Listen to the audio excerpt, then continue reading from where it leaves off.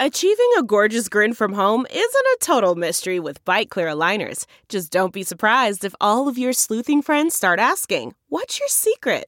Begin by ordering your at-home impression kit today for only $14.95. Bite Clear aligners are doctor-directed and delivered to your door. Treatment costs thousands less than braces. Plus, they offer flexible financing, accept eligible insurance, and you can pay with your HSA FSA. Get 80% off your impression kit when you use code WONDERY at Byte.com. That's BYTE.com. Start your confidence journey today with Byte. Man, that sunset is gorgeous. Grill, patio, sunset. Hard to get better than that. Unless you're browsing Carvana's inventory while you soak it all in. Oh, burger time. So sit back, get comfortable. Carvana's got thousands of cars under $20,000 just waiting for you. I could stay here forever. Carvana, where car buying meets comfort, meets convenience. Download the app or visit Carvana.com today.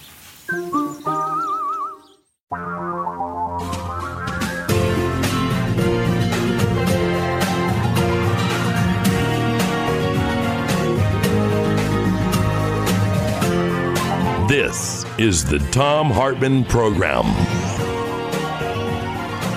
And greetings, my friends, patriots, lovers of democracy, truth, and justice, believers in peace, freedom, and the American way. Thom Hartmann here with you. There's a bunch of stuff that I want to get into today. Number one, how the Supreme Court set up the authoritarian takeover of America. This has to do with Donald Trump's phone call. I'll get to that in just a second.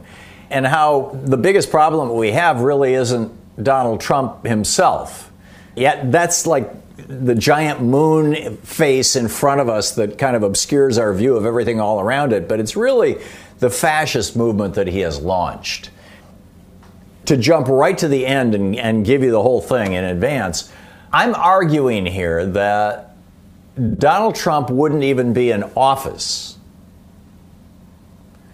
Like the Mercers wouldn't have been able to funnel all this dark money into Cambridge Analytica and Facebook and all these other. Donald Trump wouldn't even be in office had the Supreme Court not, back in 1976 and 78, said it's okay if rich people own politicians. Bribery is now legal in the United States. And then, of course, they doubled down on it in 2010 in Citizens United. That it would not even be possible. So here we are. What do we do about this? Obviously, my solution, and I've talked about this a number of times, is we need to figure out ways to overturn those Supreme Court decisions. I think it can be done both through a constitutional amendment and through law, but those are the things that are right on the tip of my tongue. Other possibilities, serious criminal prosecutions, scare the malefactors. Is this something the Biden administration is willing to do? And if so, how? How do you go about it? Where do you go with all this? But, basically just let me lay out a piece of this concept that I think is completely absent from the corporate media, from the mainstream media. I have not even seen this discussed once in the New York Times, the Washington Post, the Financial Times, the Guardian, the papers that I read every day. I've not seen it discussed once. And that is the problem in the United States of chronic criminals, of professional criminals, of lifelong criminals. I mean this really seriously. Back when I think I was 20, 21 years old, it was right around the time Louise and I first got married, I had a job for about 6 months. Let's get health insurance job. We were just starting a family. And as the manager at the GNC store in the local mall in Okemos, Michigan, I did that for about 6 months, and then I got a gig down in Detroit as an engineer for RCA, and we moved down to Detroit, and that's where our first child was born. Louise and I had this small business, and the business kind of crashed and burned, and so I got this job as a manager at GNC. One of the most fascinating parts of it was this thing called the Reid Report. It was an honesty test that I had to give to prospective employees. Part of my job was hiring new people, and there was constant churn. It was a low-paid job, and it was in a mall, and it was out of town, and all this kind of stuff. And the honesty report asked questions like, one of your very best employees just came in and tried to give you $200 or to put it back in the till and said that she had been smuggling the money out of the till because she had an emergency medical procedure that her child needed. Now, keep in mind, this was 40 years ago. $200 is like $2,000 in today's money. So she had this emergency procedure that her child needed. She borrowed it from the till from the company, and now she's paying it back. What do you do? And, it was a multiple choice question. Do you thank her for the money? Do you tell her no, do it again? Sit her down and decide whether you can keep her as an employee? Do you call the police? As I recall, those were the choices. There was another one. Your mother just called and told you that she's been shoplifting at the local store because her food stamps are just not going far enough and your little sister is hungry. What do you do? And, of course, one of the answer possibilities was call the police, turn in my mother. Len Kugler was the guy who was the manager now. I think he worked his way up to like some kind of senior vice president at GNC. And I went to Len and I said, I couldn't pass this honesty test. You've got to lie to pass the honesty test. What? This is crazy. And he said, no, Tom, what you're missing, he says, of course you couldn't pass the honesty test if you answered honestly. We expect you to lie on it. And I'm like, you expect me to lie on the honesty test? He's like, yeah, there are people. And he said, the fact that you're objecting to this tells me you're not one of them. But there are people, and it's a small percentage of the population, but they're real and they're out there who either A, don't know the difference between right or wrong, so they don't know how to lie to pass the honesty test. And we definitely want to weed them out. Or people who simply think the rules don't apply to them. They've been able to avoid the rules their whole entire life. So what this test does is it flags those people. And I was like, wow. And that was the first time in my life it had hit me that there were some people, and I had known maybe one in junior high school and high school, who would go out of his way to do things that were wrong or illegal, rather, even when it was easier to do the things that were right and legal, just for the joy of breaking the law. And so now, you look at what's going on right now, and it seems to me fairly obvious Donald Trump is one of those people. He's one of those people who, A, never internalized the importance of right from wrong, and B, while he understands the concept, doesn't believe it applies to him. Which brings us to the Supreme Court. What the Supreme Court did in 76 and 78 with the Buckley decision, the Bellotti decision, and then in 2010 with the Citizens United decision is created a giant magnet in Washington, D.C. and every state capital around the country for people like Donald Trump, for lifelong grifters and criminals. And so here we are, 60 years later, I guess, since the Buckley decision, 55 years. And we're noticing that, particularly in the Republican Party, which has embraced this wholeheartedly, but also there's a few in the Democratic Party, that there's a bunch of people in Congress who would just as soon lie to our faces as do what's right. If we do not reverse these decisions, and by the way, H.R. 1, the first piece of legislation that Nancy Pelosi got out of the House of Representatives 2 years ago, we have a new Congress now, but the first piece of legislation addressed this, not in whole, but in part. It addressed this issue. But this has to be job one, is getting money out of politics. This is the Thom Hartmann Program. So then the question becomes, how do you do it? And what do you replace it with? Should we have all elections federally funded and state funded? How do we do that?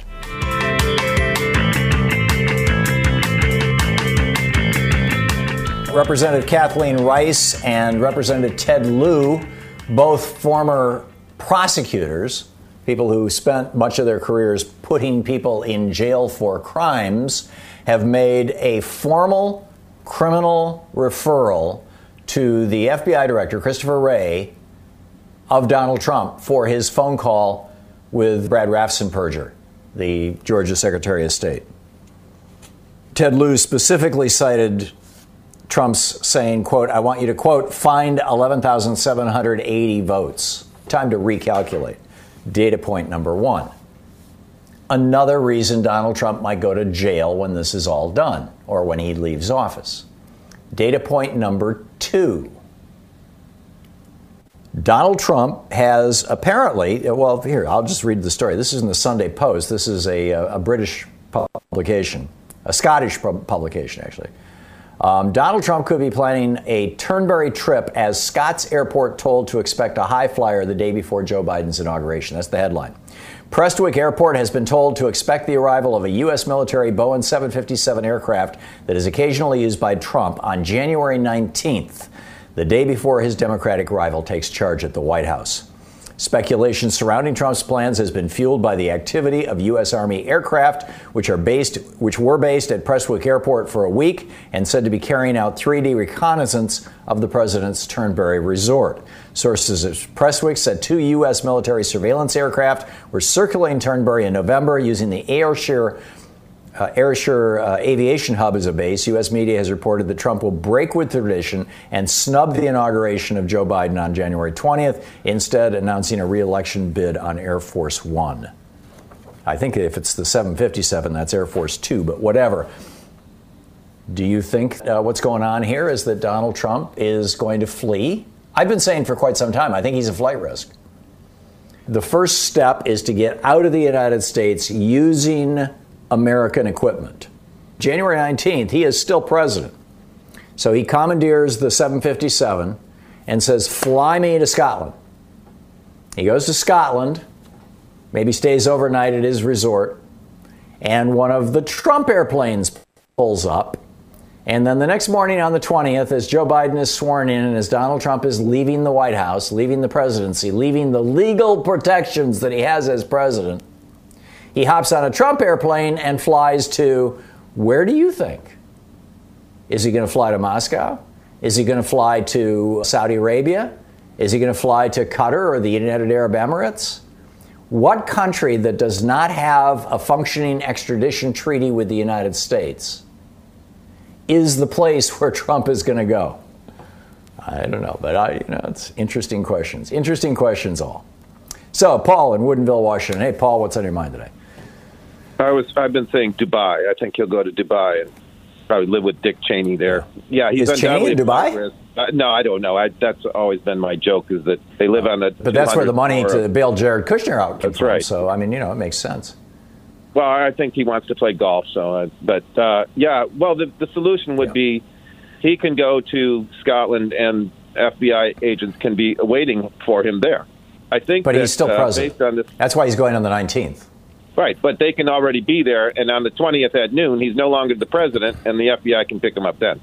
Perhaps. They wouldn't have jurisdiction there, would they? I think they would have to have the Scottish authorities do it, and the Scottish authorities would say that's going to require a warrant issued by a Scottish court, and that's going to take at least 24 hours, and during that time, Trump gets on his Trump airplane and flies to Dubai.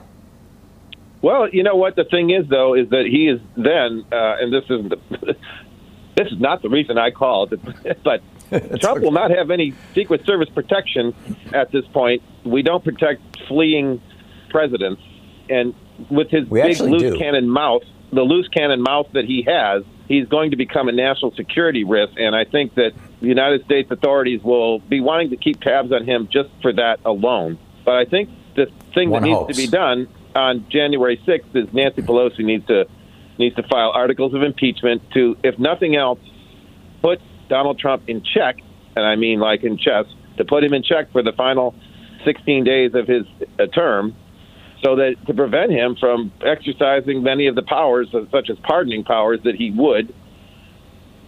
Crime. It's criminal. I mean, obviously, what he did is a criminal act. And the thing that you were talking about, Tom, earlier is that what do we do about this? And there's overturning Supreme Court decisions and so on, but I think most immediate is to exercise, in the Biden administration, or certainly the Justice Department, exercise the prosecutions. Because what's going on here, Tom, is half of America is getting the idea that unconstitutional remedies for Donald Trump's complaints are possible. Yes. Tom, there's no... Not just possible, reasonable. Yeah, and reasonable, and that they should be done. At this point, there's nothing to review. The electors have voted 3 weeks ago, and there's nothing to review. But see, half of the American electorate thinks there is, and half of the American electorate, I think, is so ignorant that the Constitution, there's no provision for flipping elections. There's no provision for election do-overs. And there's no provision, as I heard on another right-wing talk radio this morning, for a national voter ID card to prevent this kind of thing from happening again.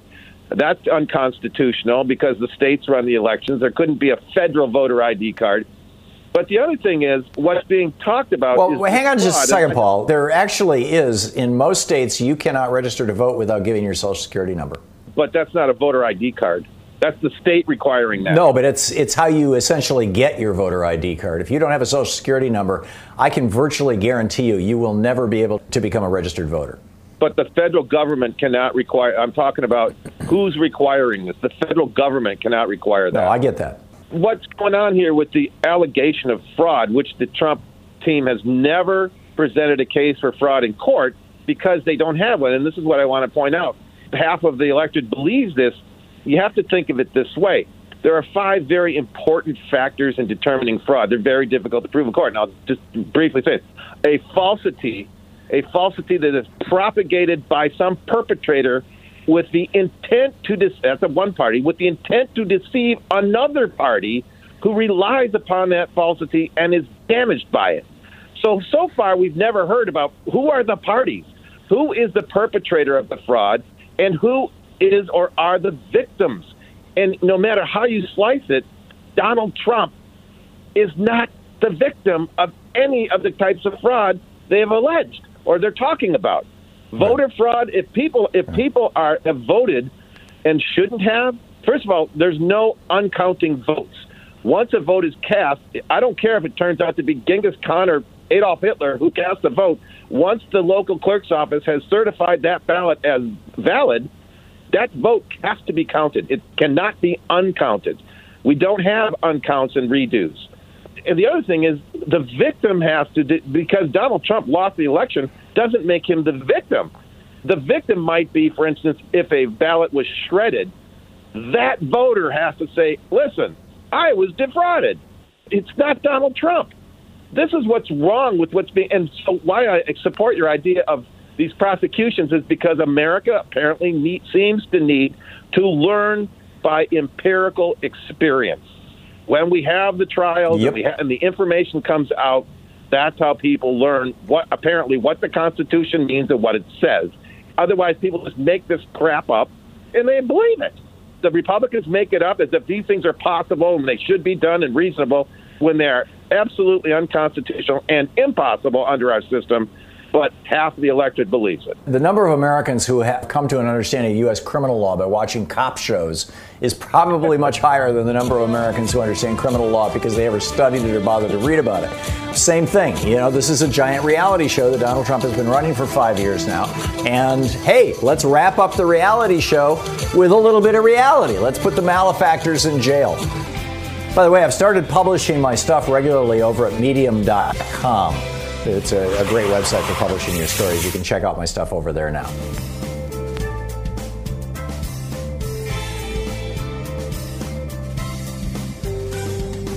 Greg Palast is on the line. Our old buddy Greg Palast, the investigative reporter and intrepid purveyor of information. Greg, are you down in Georgia still? I'm in Georgia. I'm in the... So tell us what's going on down there. Tell us what you've been up to. Fill us in. Okay, if you can hear me well. Yes, I'm in Georgia. Yes. I'm about to go meet with Brad Raffensperger, the supposed hero of the day, the Secretary of State. We just heard his tape where he's not giving up to Donald Trump's arm twisting to flip the election before the Electoral College vote is accepted in 2 days by Congress. The reason I'm down here, though, Tom, is that Brad Raffensperger is no hero. Yes, he has stood up to Trump. That is, he can't steal any more votes for him. He can't get him another 12,000 votes. But understand, this is a guy who, in my report to the ACLU, we identified 198,000 people illegally purged from the voter rolls, overwhelmingly black and brown people. And as I reported with you, he's still refusing, despite a demand by a judge federal judge, to meet with me, to meet with Black Voters Matter, which has sued him to return these voters to the voter rolls. He's still the Purgeon General of Georgia. And, he may not be playing Trump's game, but he is trying to shoplift the U.S. Senate for Mr. McConnell. That's the future. They're trying to save the Senate, not Trump. No, I get that. And Greg, I would submit to you, and feel free to tell me if you think I'm crazy here. Yeah. But were it not for voter suppression methods, principally purging people, Raffensperger would not be Secretary of State, and Brian Kemp would not be governor. And therefore, these guys both know that if there is a serious investigation into how elections are run in Georgia, in all probability, that investigation will overlap, at least a 2 or 3 year period and look at what happened in the election that brought Kemp and Raffensperger to power, and that will be a disaster for them. This is not like the John Kerry 2004 in Ohio. It took them a year to bury all the data and evidence and whatnot, but it's gone. It's not gone yet in Georgia. And if they were to say, Trump may be onto something, we need to have a commission, we need to look into this, let's do a thorough deep dive, a big systemic one that involves Democrats looking into it as well as Republicans, he'd be toast, would he not? Absolutely. The idea that he's some type of hero defending American democracy is nuts. Okay, understand, this is the guy, again, he's been sued for illegally removing 198,000 voters. We've got many of them on camera, as Martin Luther King's 92-year-old cousin and several others. But even more important, we have the names and addresses of those voters he wrongly removed. They said they left Georgia. They're right here. I'm talking to them. They're on camera. The post office verifies that they haven't moved. And his office literally misled a federal court saying that they had checked with the post office. That's required by federal law. I mean, it's not just common sense. If you say someone's moved out of the state or out of their county, you have to verify it with the post office. It's common sense and federal law. He didn't. In fact, they misled the court and said that they did. We confronted their director of elections last week. That's when I was chasing him around the Capitol building and finally caught up with him. They literally shut the Secretary of State's office. So Raffensperger literally shut his office, locked the door, turned out the lights, and left their phone number on a door which went to nowhere. We found his director of elections hiding in another building. We hunted him down and confronted him. Why did you mislead a court about checking on where these voters live? They're right here in Georgia, but you're denying them the right to vote.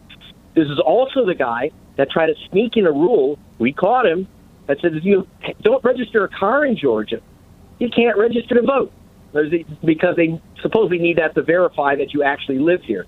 But it's also a nice trick to eliminate students, poor people who don't have cars, etc. That's just some of the tricks that they're playing. And, of course, this constant attack on voters who didn't properly, in their opinion, didn't properly sign their absentee ballots.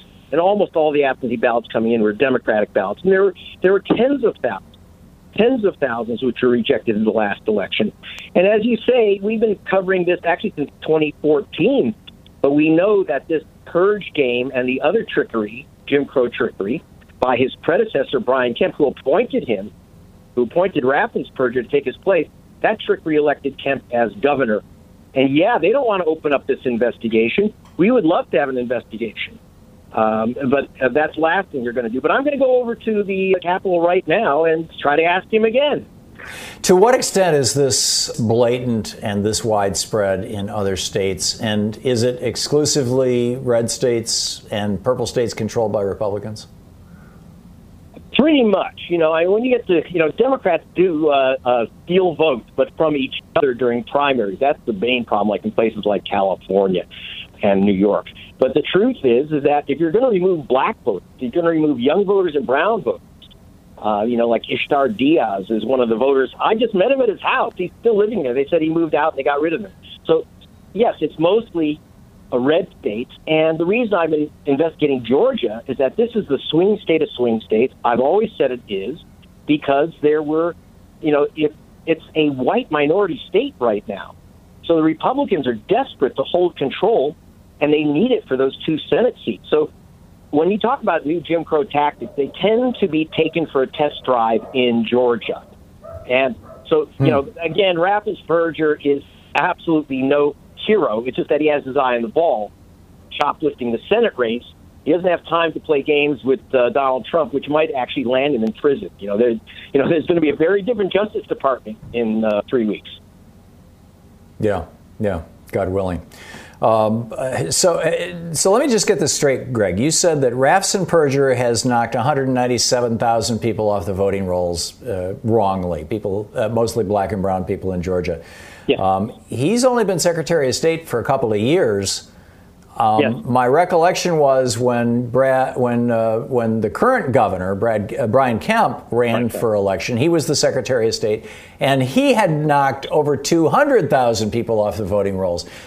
Are we talking two separate groups of about 200,000 each, mostly black and brown people who have been thrown off the voting rolls? And if so, did that first group ever get put back on the voting rolls? Well, that's the thing, is that there's some overlap. Brian Kemp, when, as Stacey Abrams noted in picking up our investigations, illegally removed 340,000 people from the voter rolls. Some of those people have tried to get back on. We've gotten tens of thousands of people back on. We've had everything from gigantic electronic billboards, 98,000 postcards going out to wrongfully purge voters, tens of thousands of phone calls by the Hispanic frontline group, Southwest Voter Education Project. And now, so we tried very much, and we believe we got tens of thousands of people back on the rolls. In fact, the judge has asked Raffensperger to say how many people have been returned, how many people still have to be returned. Could you sit down with Black Voters Matter and Greg Palast and his experts and get this thing straightened out? And by the way, look out for a film that'll be up today, produced by George DiCaprio, Tom Hartman, and Rosario Dawson on the theft in Georgia. Go to Greg Palast. Cool. Where can we find it, Greg? Go to gregpalast.com, and we'll have it up there, too, later this afternoon. Great. Looking forward to it. I'll tweet the hell out of it. Thank you, Greg. Greg Palast. This is the Thom Hartmann Program. The great Greg Palast. Delve into the shadows of the mind with Sleeping Dogs, a gripping murder mystery starring Academy Award winner Russell Crowe. Now available on digital. Crowe portrays an ex-homicide detective unraveling a brutal murder he can't recall. Uncovering secrets from his past, he learns a chilling truth. It's best to let sleeping dogs lie. Visit sleepingdogsmovie.com/Wondery to watch Sleeping Dogs, now on digital. That's sleepingdogsmovie.com/Wondery. Okay, picture this. It's Friday afternoon when a thought hits you. I can spend another weekend doing the same old whatever, or I can hop into my all-new Hyundai Santa Fe and hit the road.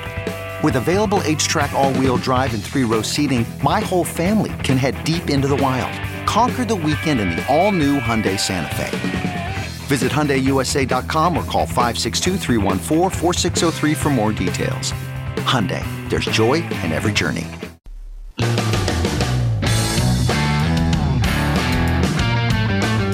I think that Trump's phone call and his effort to get Raffensperger, it's funny how they constantly mispronounce his name like it's Berger, which is a fairly common name. Berger, B-E-R-G, is typically like these are old German words, right?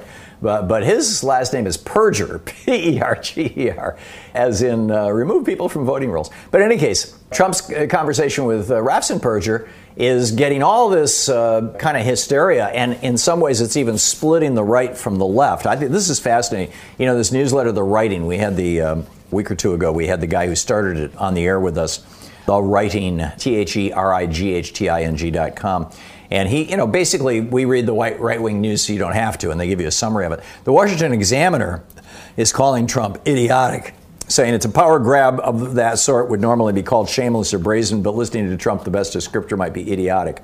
But then Newsmax says, the Washington Post says that Trump repeatedly urged him to alter the outcome of the presidential vote in the state. This claim is false. The transcript of the call shows Trump demanding an honest accounting of the ballots. And then you go to National Review and they say, no, Trump, you can't just recalculate the vote. And then you go to Trending Politics And it says, to Trump's surprise, Raffensperger leaked the call to make Trump look bad. Then American Thinker, the headline, the media are lying about Trump's Georgia phone call. So there's all this stuff, going back and forth and all over the place. Which is it? I think it's treason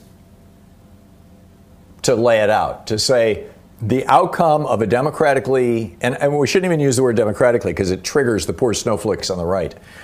The outcome of an election in our republic brought Joe Biden in as president. Donald Trump is refusing to acknowledge that and is trying to change the outcome of a fair and legal election. It is starting to split the Republican Party. Mike Lee peeled off. Mike Lee said, I'm not going to go along with this craziness. It's going to be interesting to see how this falls apart. John in Drewmore, Pennsylvania. Hey, John, thanks for watching us on YouTube. What's up? Since the Republican Party seems to be factionalizing itself between what we would have considered reasonable Republicans to these wacky, crazy, conspiracy theorist-driven Trumpists, how important do you think it is to call out our Republican elected officials as to whether or not they support, say, QAnon, so as to divide this Republican Party even more to enable more moderate or, the Democrats to get elected? And I mean like state elected offices as well as federal and that sort of thing. Whew. It's a good question. Did you notice that, is her name Marjorie Taylor Greene, I think it is the, I know who you're referring to. Follower who was elected to the House of Representatives from Georgia. When they were having their session or their swearing-in ceremony or whatever it was, she and one other member were evicted from the House of Representatives for refusing to wear masks. Because it's just a conspiracy, don't you know? It's phony. And I mean, this is, she said, right? Or they were saying. I mean, that's their basic message. But I think this has even gone beyond that, John. I think what we have in the conspiracy theorists, and by the way, that's one of several. They're morphing and they're growing, and you've got a whole different variety of them growing in the white supremacist right, and then you've got a whole different variety of them growing in the police-aligned, militaristic right, and then you've got that, and then you've got the folks who are just, Trump live or die. The October 2nd House resolution, it was introduced by a Democrat in the U.S. Congress that basically specified QAnon. And then the whole House had to vote on it. There were 41 Republicans that went along and supported that, and as did every Democrat. And there were 40 Republicans who officially not voting, one of whom is my representative in the Congress. What happens is that it puts these guys into a double bind.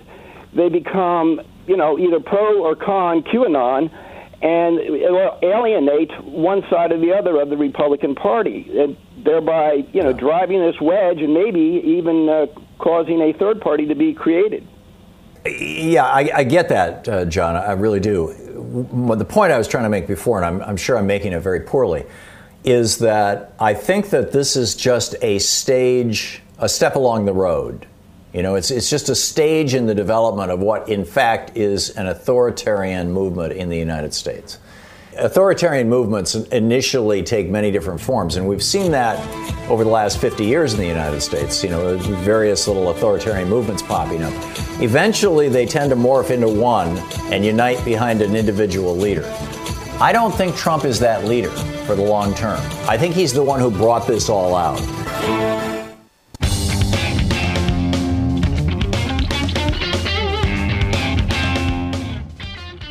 It just never stops, right? One of the things the Republicans are freaking out about, right? Generally speaking, the GOP has been fine with fascist movements. I mean, it was a fascist movement in the United States that was called the America First movement. They were openly fascist. They used Nazi symbols, just like today. And back during the Confederate time, you had a fascist movement in the South in the 1860s. And they even had people who were on their side in the North. The mayor of New York City in 1860 suggested that New York City should join the South and secede from the Union. I mean, that's how crazy it gets, right? This particular fascist movement right now wants to hang on to power. And they know that one of the things that has given them power is the Electoral College. Keep in mind, the last time an initial candidate for president who was a Republican won the Electoral College, won the popular vote in the United States.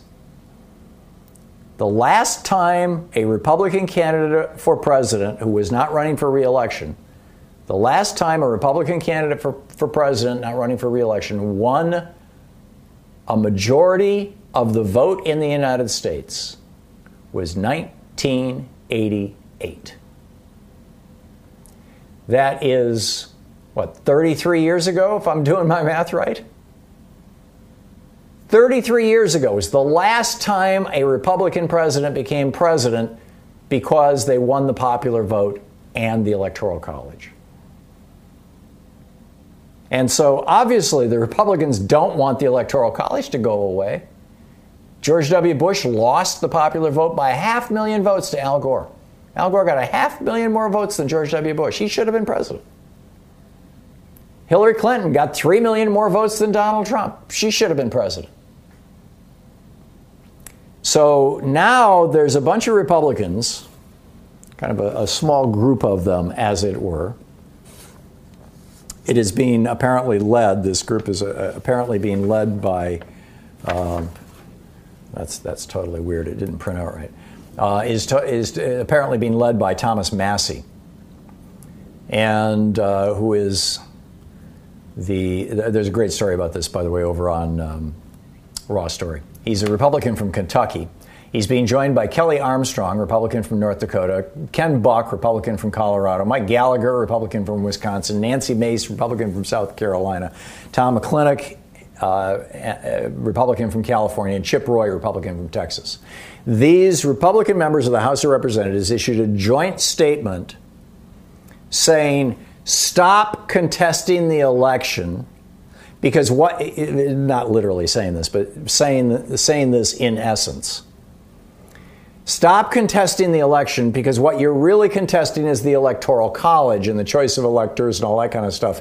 And we don't want to give the Democrats and Republicans who might agree with them a rationale for doing away with the Electoral College, because if we do away with the Electoral College, we won't any longer be able to put Republicans in the White House even when they lose elections.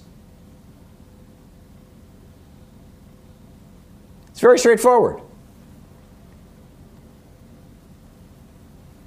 And so basically they're saying is to unconstitutionally insert Congress into the center of the presidential election process would amount to stealing power from the people and the states. It would, in effect, replace the Electoral College with Congress, and in so doing, strengthen the efforts of those on the left who are determined to eliminate or render the Electoral College irrelevant, which would be a constitutional amendment or the nationalpopularvote.com movement. So they're saying, be careful. You guys, with all these stunts, if you delegitimize the Electoral College, you are doing away with the one thing that's keeping us in power. That should tell us all something. Dave in Federal Way, Washington. Hey, Dave, what's on your mind today? Hey, not too much, Tom. Carl Bernstein, he said that all the members of Congress should immediately push Trump to resign from office. Now, Carl Bernstein was talking comparatively with his Watergate experience. He was comparing Trump to what Nixon did, and he was talking about the law. But check this out. There is a national security reason. Trump should automatically resign from office or be forced to resign, and I'll tell you why. What Trump has done. Now, you were talking about a fascist movement, right? Trump has a very small window, if he's smart and if he's brave, and if he listens to what I'm saying, okay? He has a very small window to secure his reign as a head of this fascist movement. Because what he's done with this recording is he's opened the door for Iran, the government in Tehran, to do whatever they want and say it's a casus belli.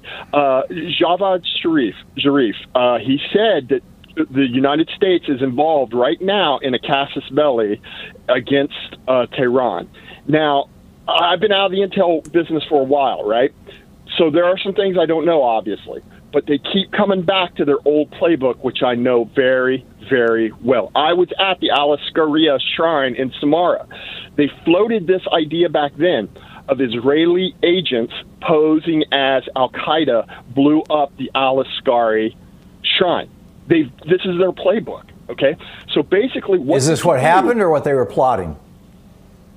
This is what they claim. Now, who actually did? Maybe it was Al-Qaeda.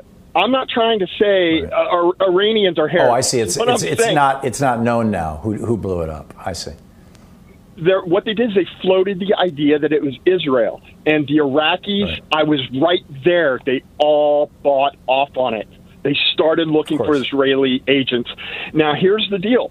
Like I said, Javad Zarif said the United States, it is falling apart and we're involved in a casus belli, right? A feint, a deception, a pretext for war. So what Trump, anything that happens, right? The Iranians can say, look, this was not us. This was the United States. This would force Even Russia. Even if it is them. Right.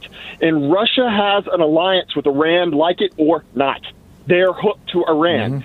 Mm-hmm. Under a casus belli, it gives them the legal latitude to fully intervene and stop the United States. All right. And so what Trump can do is of course, Moscow's going to contact Trump. And Trump can say, look, I have nothing to do with this. I am the victim of a coup. Moscow's going to say, well, what about this Joe Biden guy? Trump can honestly say, I do not know. I am a victim of a coup. And then Russia could drop the hammer. All Trump has to do is make it to the Russian ADIZ, the Air Defense Interdiction Zone. I'm thinking Manas Air Base in Kazakhstan. If he could fly to probably Ashgabat in Turkmenistan, it'd probably be best. Or he could fly to Nur Sultan in Kazakhstan. Kyrgyzstan, Kazakhstan, or Turkmenistan. He is under the Russian ADIZ. All right, there is no way we could get him. All right, he would be under Russian control. And Nigel, who's our webmaster, who's based in the UK, sent me a note this morning saying that Scotland just went into a lockdown. Somebody also mentioned this on Twitter, that Scotland just went into a full lockdown starting at midnight tonight, and therefore he didn't think that Trump could land. I think he'll be able to land. My question is, can he just land and change planes? Well, there's a number of obviously going to like Turkey or the UK or something would be optimal, okay? But I don't know about survivability. That's next level planning. But the bottom line is Dick Cheney is the one that got all these former secretaries of defense to sign off on this protest on this what Trump is doing with the military, trying to do like a military coup. Look, man, this all looks like a coup. And Russia could say the United States has the world's largest nuclear arsenal. We don't want to do this, but we must do this. Now, part of me is just throwing this out for you to chew on. The other part of me, I've got some sort of moral drive. I'm like, I have got to warn people, man, because if you think, obviously the coronavirus was bad, okay? But if you think that's bad, World War III or any combat with Russia is going to be horrific. It's going to be horrific. Yeah. Massively worse. Yeah, I'm with you, Dave. Dave, thank you. A lot to think about, a lot to chew on here. We live in complex times in a way, and in a way, it's a very simple process that we live through. I tweeted this, by the way, a little earlier. I think it's the fascist movement that we have to worry about. We'll be right back. You're listening to Thom Hartmann. Visit ThomHartmann.com for audio and video archives. Quick math. The less your business spends on operations, on multiple systems, on delivering your product or service, the more margin you have and the more money you keep. With higher expenses on materials, employees, distribution, and borrowing, everything costs more. NetSuite is the #1 cloud financial system, bringing accounting, financial management, inventory, HR, all into one platform and one source of truth. With NetSuite, you reduce IT costs because NetSuite lives in the cloud with no hardware required. It's accessible from anywhere. You cut the cost of maintaining multiple systems because you've got one unified business management suite. You improve efficiency by bringing all your major business processes into one platform, slashing manual tasks and errors. Over 37,000 companies have already made the move. So do the math. See how you'll profit with NetSuite. By popular demand, NetSuite has extended its one-of-a-kind flexible financing program for a few more weeks. Head to netsuite.com/Hartman with 2 N's. netsuite.com/Hartman. That's netsuite.com/Hartman. CarMax is putting peace of mind back in car shopping by putting you in the driver's seat to find a ride that's right for you. Because at CarMax, we believe you shouldn't just settle for a car. You should love your car. That's why every car we sell is CarMax certified quality, so you can be sure with upfront pricing that's the same for every customer. So don't settle. Find love at first drive and start shopping now at CarMax.com. CarMax, the way car buying should be.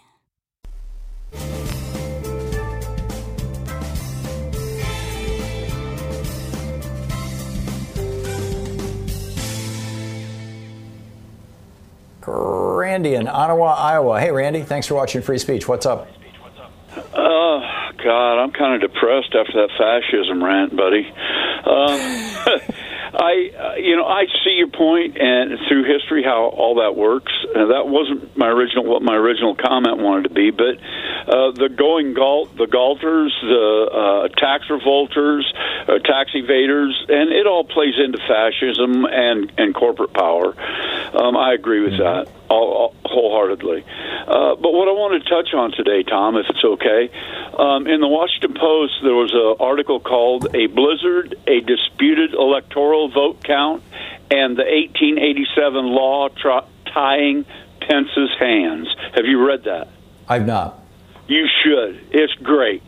And as you're talking about all of these, the revolt inside the Republican Party, there's another article that comes that's in the Post as well. It's called "Bitter GOP Split Upends the Pomp as New Congress Takes Over." So in the first article of the Electoral Count Act of 1887, they talk about the Know Nothing Party. And from those two articles, I kind of started thinking of these, what you would call the fascist movement in government, as more of the know-nothings. They have nothing to substantiate their claim. They have nothing to stand on legally. It's just hang on just a second, Randy. The Know Nothing Party rose up to actually take over the Massachusetts legislature in the 1880s. And they didn't call themselves the Know Nothings. It was called the Star Spangled Banner Party, or it had a formal name that sounded very all-American. And the reason they called them the Know Nothing Party was because they had a secret handshake. And when you did the secret handshake with another member of the party, you would say, "I know nothing," as in, "I'm keeping my mouth shut." You know, it's like omerta. We're all mobsters here. And that's the history of the Know Nothing Party. You can look it up. And in fact, it was Horace Mann, the father of modern education, used the Know Nothing Party to get public schooling instituted in Boston to break the back of the Catholic community. It's a whole fascinating story. But anyhow, Randy, we have just a minute left. Make your point. I'm sorry, I went off on a digression there. Then it's just to go back to the article, "The Blizzard and the Disputed Electoral Vote." In 1857, they actually handed, I can't tell you the exact players, but they tried to hand the election off to I believe it was a Republican who had less votes. And it failed in 1857. So this thing that this article is just great. You'll just please read it. Are you talking about the election in 1856, the federal presidential election? No, it would have been 1857, I think. Well, 57 was the year that the president got sworn into office, and I'm forgetting who was right before. It wasn't Polk who was right before Lincoln. I'm pulling it up again. Precedent of 1857 is what they called it. Check out the article. It's great, Tom. God bless you, and Happy New Year. I will do it, Randy. Thank you. Happy New Year to you and yours, and thanks a lot for...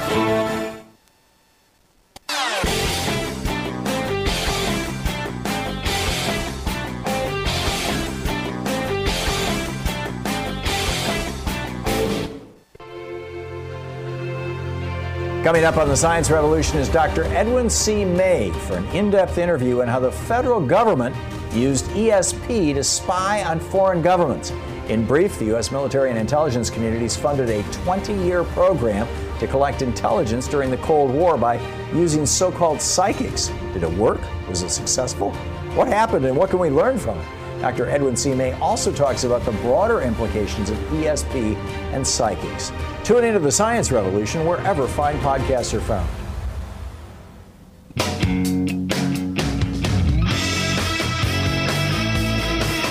Tom Hartman here with you, picking up your calls. Rob in Mount Iron, Minnesota. You are on the air, Rob.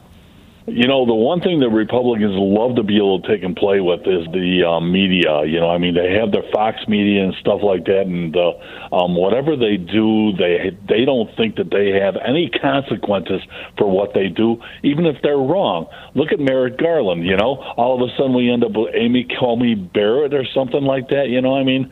And, you know, one is the leaders of the House and the Senate going to be able to take and impose consequences on the Republicans like treason and sedition. They want to be able to take and audit the Biden election. How about all the House members that have been elected? They should have their elections audited, and at the same time, they should not only have them audited, their voting rights should be suspended until their audit is complete and slow walk the audit. Here's how it could play out, Rob. Nancy Pelosi is recognizing and seating new members of Congress. It seems to me, and I'm sure that this won't happen, and in fact, it's probably too late now in terms of time. But what I think would have been grand political theater at the very least would be for her to say to each member, or as each member is sworn in individually, to require part of that swearing in to be, I affirm that the election conducted in my state in 2020 was free, fair, honest, and had integrity or whatever. And if anybody refuses to affirm that, simply say, oh, okay, well, if you're questioning the validity of the election in which you were elected, we're going to make you a temporary member of Congress. We will seat you, but you may not vote until you assert that your election was legitimate. This is kind of a loosey-goosey idea here, but something like that, What do you think? He's thinking on my lines, and at the same time, there's a half a dozen Republican senators, freshmen that are just being walked in. If they want to be able to challenge the Biden election, let's challenge their election too. Yep, I'm with you. And I think the other reason why there's a bunch of Republicans who are trying to push back on Trump and say, wait a minute, it's not the voting machine company and stuff like that, is because they're quite happy with these voting machine companies, and they're quite happy with the election strategies, the election voter suppression strategies and other strategies that they've had going so far. And they just like to keep things going. So we'll see where it goes. Thank you very much for the call. Yeah, good talking to you, Rob. Marcia in Winter Park, Florida. Hey, Marcia, what's up? Hey, well, you give everybody so much to think about while we're waiting on Q. The fascist movement and Hawley and Cruz and all of them is that I think they're jockeying for top position. They're the smart Trump that people have talked about. Wait till they show up. But I agree. I think that there's a totalitarian propensity in human beings that where you want to control things, you want to be in charge, you want to have more, and government is in place and religion and school to put a damper on our worst ideas, our worst angels. And you could say society is, in fact, I think. Yeah, and the social contract, which is now shredded, it's gone, pretty much. We can't trust our government. And and maybe it's a guy thing. That's the other thing that while I'm sitting here on the phone waiting, it's like, well, we've only had men in power that have had real power. And we won't know. And when you look at the countries that are run where the parliament is approaching or over 50% women, Norway, Iceland, it's several of the Scandinavian countries, I believe. There's a lot less strife Back to you, Marcia. I think testosterone is one of the most dangerous drugs in the world. No, until women are actually exercising real influence in Western or in any societies to see if there's any difference. Yeah. Hawley has shown that he is, and Cruz too, but Cruz is more of a known commodity. Hawley's kind of new as far as I didn't know anything about him. So he replaced Claire McCaskill. You know, who's working across the aisle? Bernie. Look, he found somebody. Great. And then 2 days later or whenever, he jumps on that, oh, hey, I'll be your guy to help you go after voter fraud. You need a guy? I'll be the guy. He's finger in the wind, just like Trump. He doesn't stand for anything. Yeah, no, this was Josh Hawley declaring his candidacy for president in 4 years. Exactly.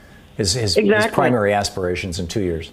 It's people like him that the whole Trumpist thing, it gives that permission to those worst angels of our stuff. Yeah. I'm with you, Marcia. And I think we need to stop thinking of it as Trump. It's not Trump. It's fascism. Trump has merely empowered and given license and voice to the fascist movement in the United States. And that's where we really need to be concerned and focusing our efforts. Marcia, thank you for the call. You're listening to Thom Hartmann.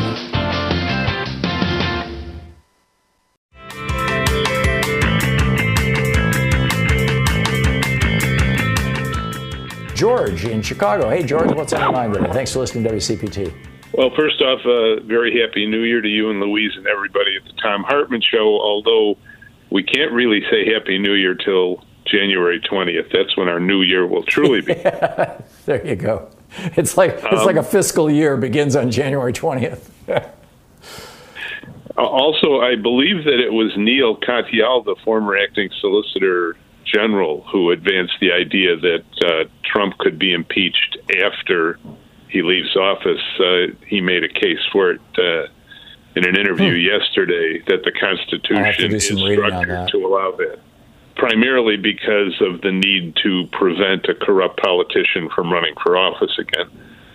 I just had 2 quick points to make about the phone call, which Carl Bernstein has characterized as worse than anything he heard during the Nixon-Watergate scandal. I agree. The first is that, was this the only call of this nature that Trump made or has made or intends to make? Almost because switching Georgia's electoral votes isn't enough to get him back in. But secondly, in addition to his corruption and narcissism, which this call exposes once again for all to see, it also shows that Trump is a chump. It shows his incompetence. I mean, didn't he or any of his people consider the possibility that this call would be recorded, and that it was recorded with obviously high-quality sound equipment because everything is sharp and clear and every word is distinct? I mean, this is just totally idiotic. Mob guys haven't talked on the phone since the 60s. I mean, to combine with his other faults, I just wonder how much danger we're in for the next couple of weeks.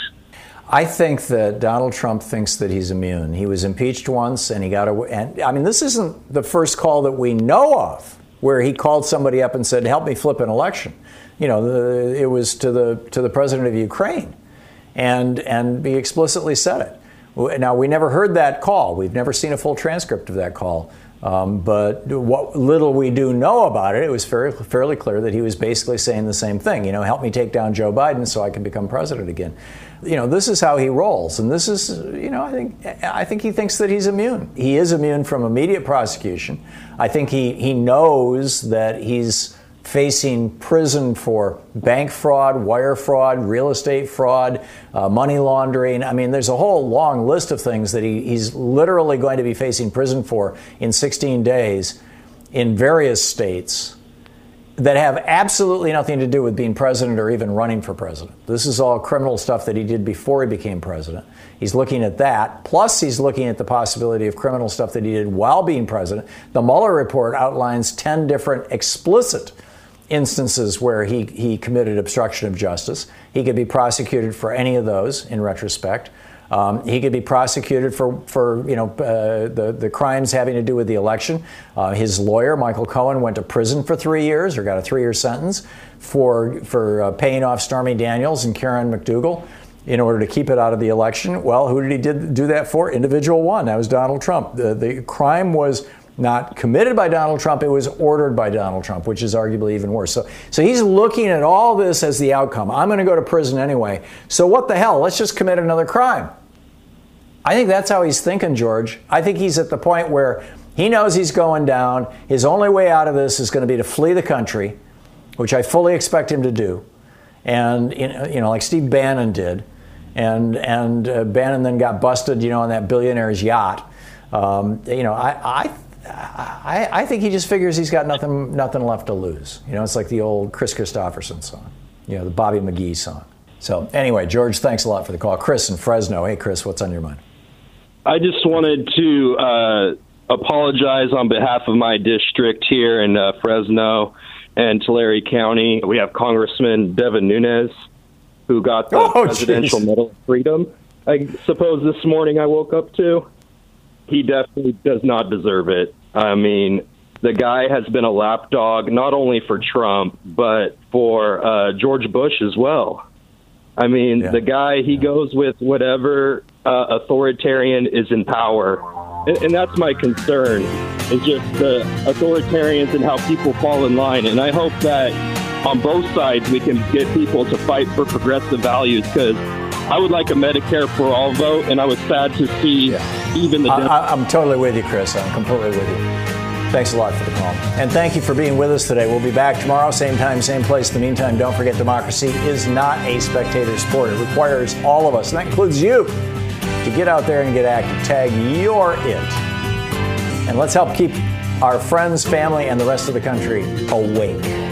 We'll see you tomorrow.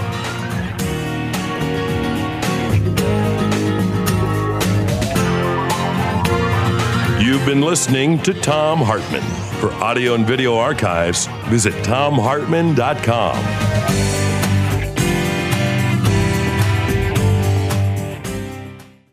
Look around. You can find cars like these on AutoTrader, like that car right in your tail.